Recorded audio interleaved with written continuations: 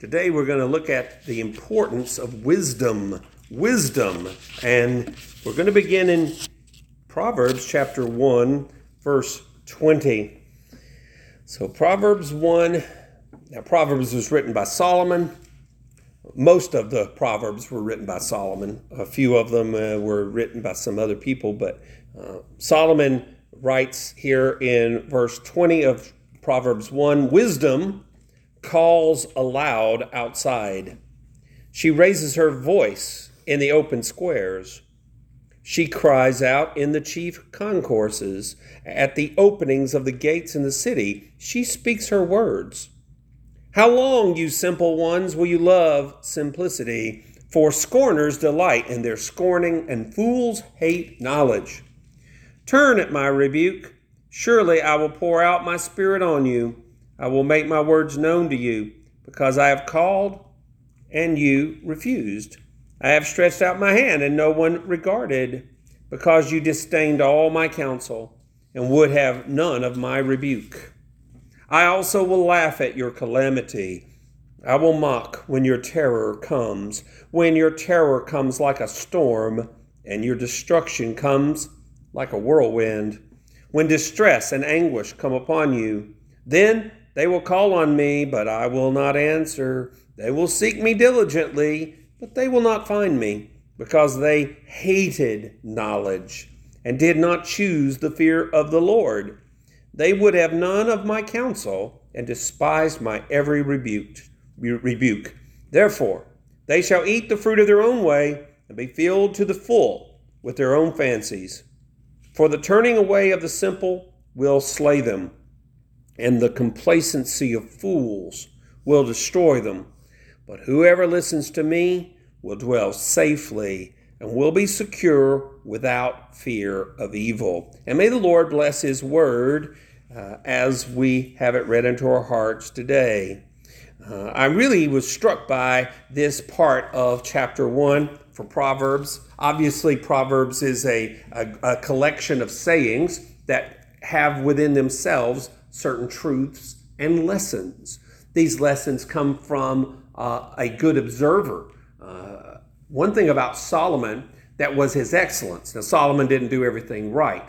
He wasn't as good, I think, as his father David, but he wasn't totally evil either. He had good parts. And one of the things he did well was when he was young, when God spoke to him in a dream, God said, "What do you want, Solomon? You can have whatever you want." Now, I can guarantee you what most people would ask for, that, well, they might ask for one of three things. They might ask for a lot of money, they might ask for good health or long life, or they might ask for the death of their enemies, all the problems to be gone away. But he didn't ask for any of those things. He asked for wisdom. He didn't know how to rule, so he said, I need to know how to rule, so I need wisdom. And God was impressed with Solomon so much that he said, because you didn't ask for these other things, but you asked for wisdom, I'm going to give you wisdom, but I'm also going to give you these other things too, which was both good and bad, I guess, because he learned through the hard lessons of life, of experience, both good and bad. Because having that much wealth, he was the richest man in the world, having that many possessions, and ultimately having so many projects that he succeeded in and knowledge, he also realized that his focus began to be focused on things and not God. And when he had all these wives, which was a big mistake, his father had more than a dozen wives. That's a lot. Solomon outdid him tenfold nearly. I mean, it's crazy how many wives he had, close to 1,000. These were oftentimes political alliances he made with neighboring countries that were broke and they needed his financing. They needed his help and they all paid him and they paid him tribute. And I think we figured out one day that he had enough gold as an annual revenue to the tune of hundreds of millions of dollars personally coming into his pockets. That's pretty good. I'll just take one of those millions, it'd be fine. But no, he had hundreds of millions coming in every day. Every week. No, every year. Sorry, I don't want to exaggerate. But every year, that was money coming in gold, hard currency.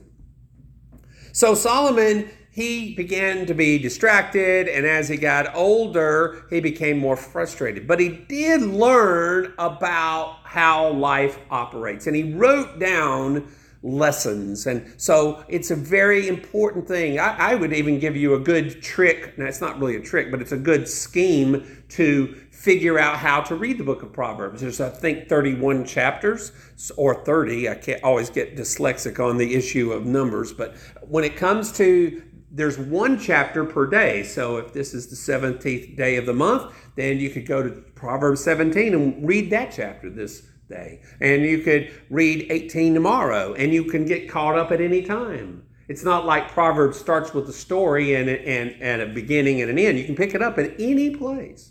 Another good helpful thing when you study the book of Proverbs is to read it in different translations, because then you'll pick up different facets, different perspectives that will help you learn something new, because the Bible's rich and it's amazing. So now I picked up here in this lesson, we're learning about the value of wisdom. Now, Solomon personifies wisdom as a woman who is announcing something helpful. So I'm sure he's thinking about some business ladies who worked in the town or city of Jerusalem, who would call out and say, "Here, if you want my wares, if you want what you need." There were lots of salespeople selling on the streets, and there were many business women. We learn about the virtuous woman at the end of the book of Proverbs, and one of the things about her life is she was very good at business. She was very good at a lot of things. So we have this picture of a woman calling out everywhere, and I think that's our first lesson about wisdom, is that wisdom is readily available and actively trying to get our attention. And I want you to think about that for a moment. In a world where there are so many foolish people, in a world where there's so many people that are following their own ways and making mistakes left and right and stumbling and bumbling and crashing, it is in the book of Proverbs that we learn that wisdom is readily available and actively seeking our attention. Now, that's hard to believe. I mean, you would think that something that's that obvious would be taken in and bought by the people. But there is a problem with the world, is that we have people who are foolish, who despite all the open advertising that God does through advertising wisdom, and despite the convenience of wisdom being right at their feet, people neglect it nonetheless. Now, if you do not believe that wisdom is easily available, just remember what the Bible says about wisdom. It says that if you lack wisdom, ask God for it. So if you ask God for it, He wants to give it to you. In the book of James, he said, when you ask, however, you need to believe that you're going to get it. You can't be wishy-washy saying, I hope He's going to give me wisdom, like God's going to hold back something good from you. No, He wants you to ask for wisdom, but He also wants you to believe that you're going to get it. Now, if you read what I have just read, you realize that wisdom is calling aloud. So it's something you can see, something that you can experience in your life. And what I said earlier about wisdom is that Solomon was a good observer of human nature, which means he saw people acting wise and he saw people acting foolishly. He saw himself acting wisely. He saw himself acting foolishly. So by looking at his life and others' lives, you will see the book of this world of experience. You'll read it. If you read it truthfully and honestly, it's going to be clear. This is wise and this is foolish. Now, the way you should understand wisdom is this. Look at your life and say, what are your regrets? Where are your failures? Because it's easy to see that if you're in a pinch and things are not going well and you don't have peace, then you've got a failure. There's something not right. And that failure, you need to analyze that failure. God's teaching you a lesson there. There's something good about observing your own failures and the failures of other people by looking at failure or looking at success. What brought you peace in the last year? What did you do well that you don't regret and in fact would recommend for other people? By looking at the true living conditions of yourself and others, you can determine positively and negatively those things that affected you and those decisions that made those positive and negative effects. You and I need to realize that it's readily available. Who better to judge your experience than you? You can do it. And so that's why wisdom's crying out and making it readily available for everyone. We all have successes, but more often than not, we might have failures. But we should be conscious of those because God wants to teach us a lesson in wisdom. So wisdom is not something that you have to necessarily go to school to get or climb some mountain to get to some pinnacle where you're above everyone else. Wisdom is simple and ready for everyone if you're willing to learn the lesson. So first, honestly assess your life. Look at what you've done. Look at your failures. Look at your successes and say, oh, how can I avoid the situation that I don't like and I know is not right for me? And how can I get the situation that is good for me? And if you see other people doing well, ask them, how did you do well?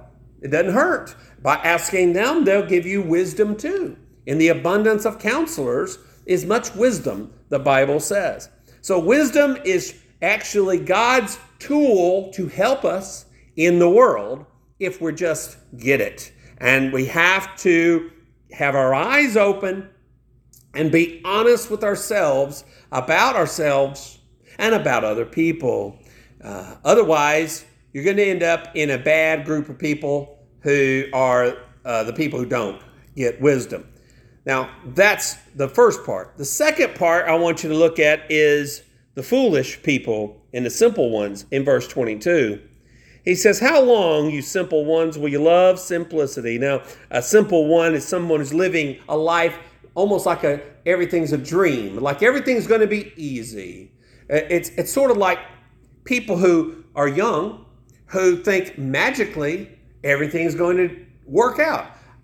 I don't like saying things to people when I hear people say, oh, I'm going to be a doctor or I'm going to be whatever it's going to be. Because I see young people say they're going to do all these things. Now, the truth is very few of them are going to get to the high rung of the ladder because it is hard. It's not easy. It's kind of like people go into the military thinking they're going to be in the Green Berets or Navy SEALs. Oh, I'm going to be a Navy SEAL. Really? Okay, that's kind of hard to get there, but yeah, I guess you might try it. Or people want to be in the NBA. I'm going to be in the NBA. They only add like 40-something people a year to the NBA, and there's how many millions of children, young people trying to get in the NBA every year. Very few people make it. The point of the matter is that there are narrow situations for trying to get what you want. It's very hard to reach those pinnacles of success. And simple-minded people, though, think it's just around the corner. It's just, it's going to happen. It's just going to happen, like some sort of magic. And simple-minded people in this case are not living wisely. They're not being honest about themselves. They're not being honest about the situation. They're not being honest. And there's no shame if you don't make it in the NBA, by the way. If you don't make it in the professional sports ranks, you are not a failure. You hear what I'm saying? Your life is not a failure if you do not have the executive position of a Fortune 500 company. Your life is not a failure if you don't have money in your bank. Your life is not a failure because you are not to be compared with anyone else. You are to be compared with what God wants for you. And that's a wise statement. But we don't think that way. So if we're holding on to the dream world, that things are just going to magically happen, I'm going to win the sweepstakes, my rich uncle's going to die and I'm going to have all this money, well, that's a dream world. That happens to some people. Some people do this, but that doesn't mean it's going to happen for you. So our hope doesn't need to be in chance. Our hope needs to be in the Lord, who gives us a sure security. So don't be a dreamer. Don't just think, oh, everything's just going to happen. Believe me, it isn't easy for everything to happen. I think everyone fails in life, but that itself teaches us lessons. Now, he mentions the simple ones, but there's two other people he mentions in verse 22. For scorners delight in their scorning. Now, this is a worse group. The scorner is a person who actively ridicules people who believe in God. They actively ridicule anything to do with God. They hate God. They are haters indeed. They hate God. They probably secretly hate themselves. They're not happy people. There are many people in the news media and in popular culture today that are scorners. They have nothing good to say about God, Christianity, the Lord, or about what he can do for them. They've created their own reality and they believe that they can define themselves. It's very sad. Scorners, when you confront a scorner, they will treat you with the worst language, and they are hateful people. And not only that, but the scorners love it. They love tearing people down. I used to watch years ago these investigative reports. I guess the first investigative reporting shows were in like the 1970s on television, and it was very popular to watch these shows where the reporter investigates somebody else. And it reminds me, Andy Wise, who is a reporter on the local TV in Memphis, there was a guy who was a professional wrestler, and they were at some public place where they were in line. And, Andy Wise did a lot of investigative reports. I'd say he'd made some people mad in his life, don't you? If you are out to ruin people's business or you hurt somebody and you hurt their business, you could imagine people would be out to get you. So this big guy, Ken Hines told me this story. He said this big guy who was a professional wrestler was in line behind him, recognized as Andy Wise. So he tapped him on the shoulder. He's looking down at him. He says, Andy Wise? And he looked up at that big old guy, and he didn't know who he was and what he was doing, but he got out of line. So I think our world has many scorners and many people who are trying to trip everybody else up, and they delight in doing it. And I'm not saying Andy Wise does, but it is certainly true that our society does. The third group here, he says, are fools. These are people that are there's no hope for them almost because they hate knowledge. They close their ears up when you try to tell them the truth. They literally are deliberately blind to the truth. They think they know it all, so you can't tell them anything, so they're foolish. And a fool is not a person you want to be. Fools hate knowledge. This is a biblical position. And while Jesus warned, don't call somebody a fool out of hatred, it is also the Lord Jesus who called people fools, who he was simply describing them. So you can describe people as foolish and you can recognize fools, but you don't need to be hateful and insult people to call them a fool. So God has he wants us to avoid the foolish people.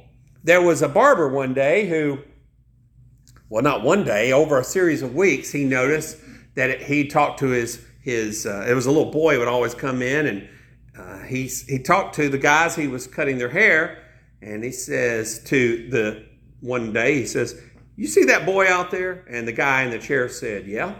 He says, that's the most foolish young man you can ever see. Well, how do you know this? He says, well, let me show you what he does. So he says, young man, come in here. The young man came in there. He says, I've got $1 here, dollar bill, and I've got 2 quarters. You can have one or the other. The little boy took the 2 quarters. He went out and that man said, see, I told you, every week he does the same thing and he doesn't take the dollar. Then the barber sees the little boy one day out on the street. He had just come out of the ice cream shop, had a big old cone. This is when ice cream could be bought for 50 cents. You can't do it today, but he did this. And he says, well, what are you doing with the ice cream? He says, I just took those 2 quarters and bought me ice cream. He says, well, why in the world do you do that when you can take the dollar? He says, hey, if I take the dollar, the game is over. How foolish was the boy, you know? He was actually wise because he realized that by taking less over a long period of time, he was getting more because he wouldn't have been able to get it after that. Being foolish is not what God wants us to be. He wants us to be wise people.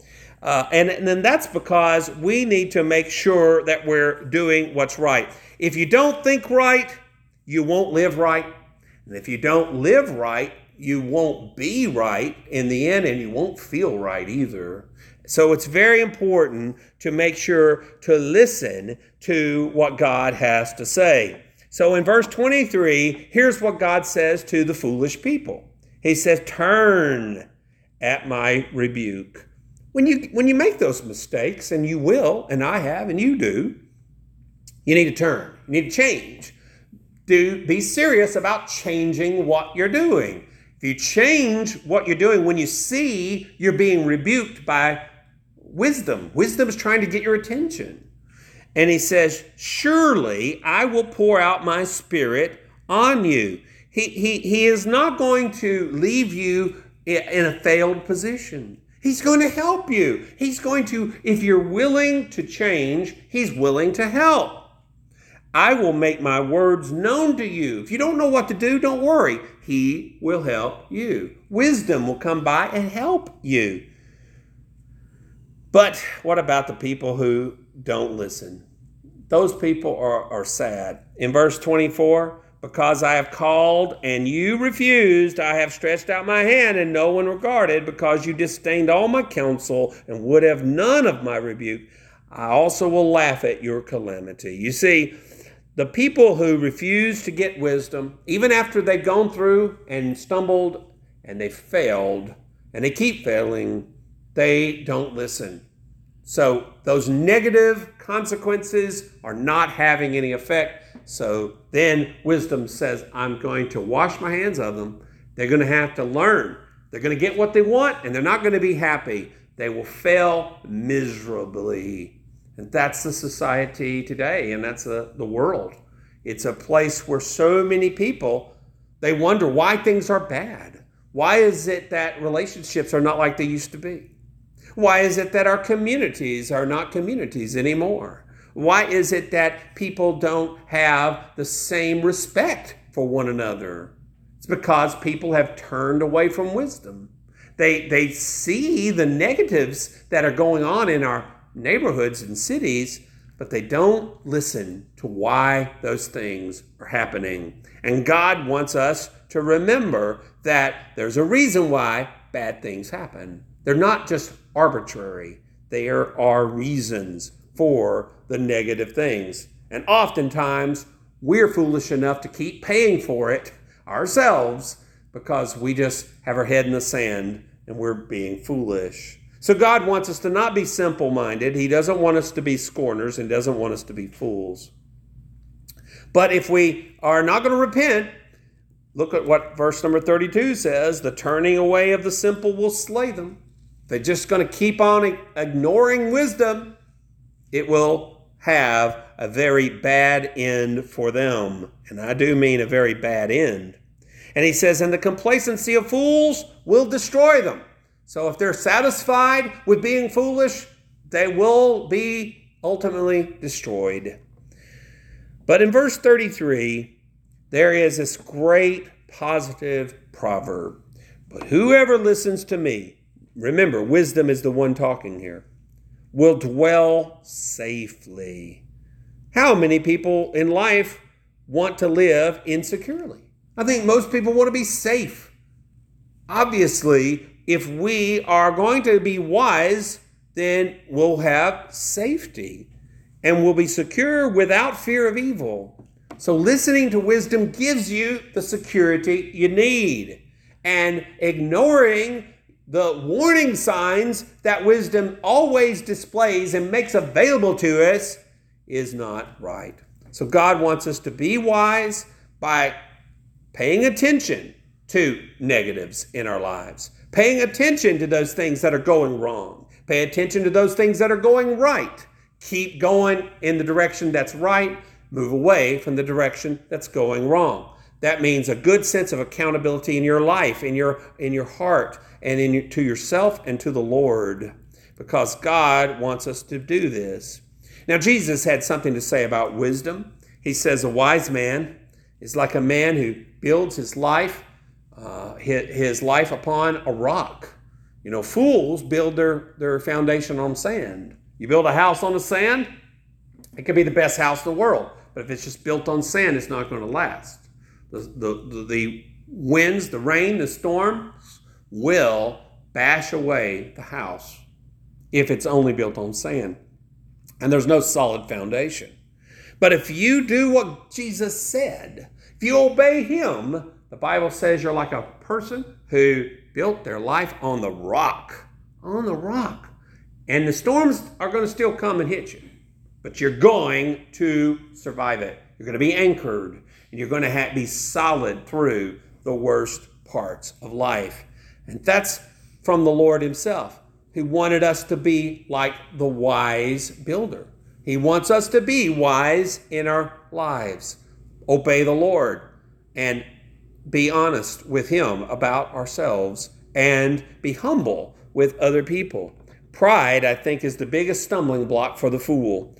They know it all. They can never be taught because they already know what's best.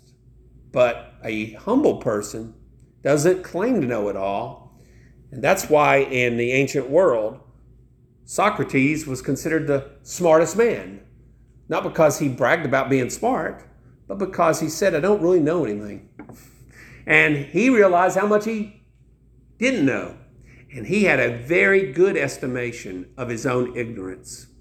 And that word ignorant is a word often used to insult people, but it's really descriptive, means we don't know something.